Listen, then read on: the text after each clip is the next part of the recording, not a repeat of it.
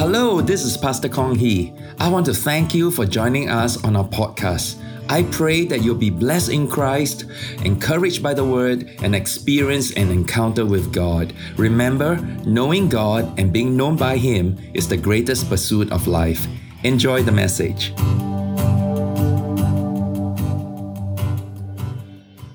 Hi everyone. Over these few posts, I want to talk about the Apostles' Creed, which most of us recite before we partake of the Holy Communion. This creed, or the Apostolicum in Latin, is a series of statements of faith used by the Roman Catholic, Protestant, and Pentecostal churches. Someone once said that if life is a journey and the 800,000-word Bible is the exhaustive map with everything in it, then the 115-word Apostles' Creed is a simplified roadmap. It is the outline or main points of the Christian belief. In fact, the word creed comes from the Latin word credo, which means I believe. So these are statements affirming what a Christian believes. I believe in God, the Father Almighty, creator of heaven and earth.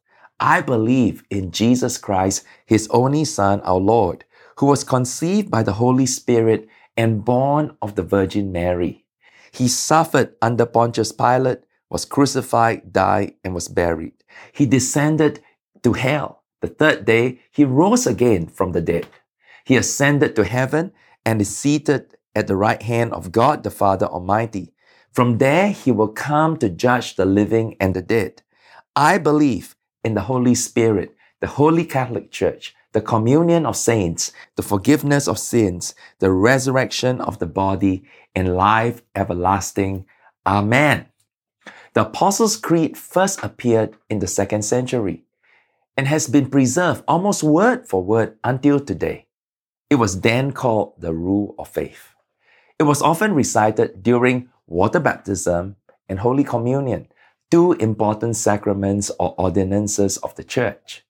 Since the days of the early church, it has been recited along with the Lord's Prayer in private devotions and public worship services. How did the Apostles' Creed come about? According to tradition, it was a collection of 12 statements from the 12 apostles of Jesus Christ.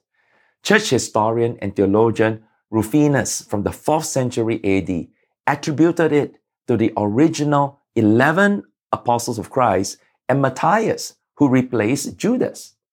Rufinus said that after the day of Pentecost, these apostles wrote the creed together just before they left Jerusalem to preach throughout the Roman Empire. In the latter half of the 2nd century, the church faced a very tumultuous time. Believers were severely persecuted.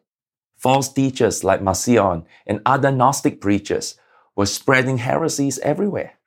The early believers urgently needed a simple creed for all to declare their Christian faith boldly and publicly, thus unifying the body of Christ. It is said that the early church fathers like Ignatius of Antioch, Irenaeus, and Tertullian, they followed the teachings of the original apostles very closely. They then codified their 12 statements into a creed. Whether the words were really from the 12 apostles, we have no proof of it in history.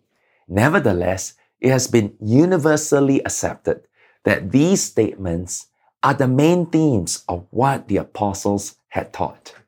They are the correct Christian beliefs concerning the Trinity, the birth of Jesus Christ, His humanity, divinity, crucifixion, death, and resurrection. And this creed also affirms foundational truths like the forgiveness of sins, the importance of the church, a believer's eternal state in the age to come. The creed, therefore, comprises core doctrines which cannot be compromised on. It gives the outline of what every church must teach and what every Christian must live by.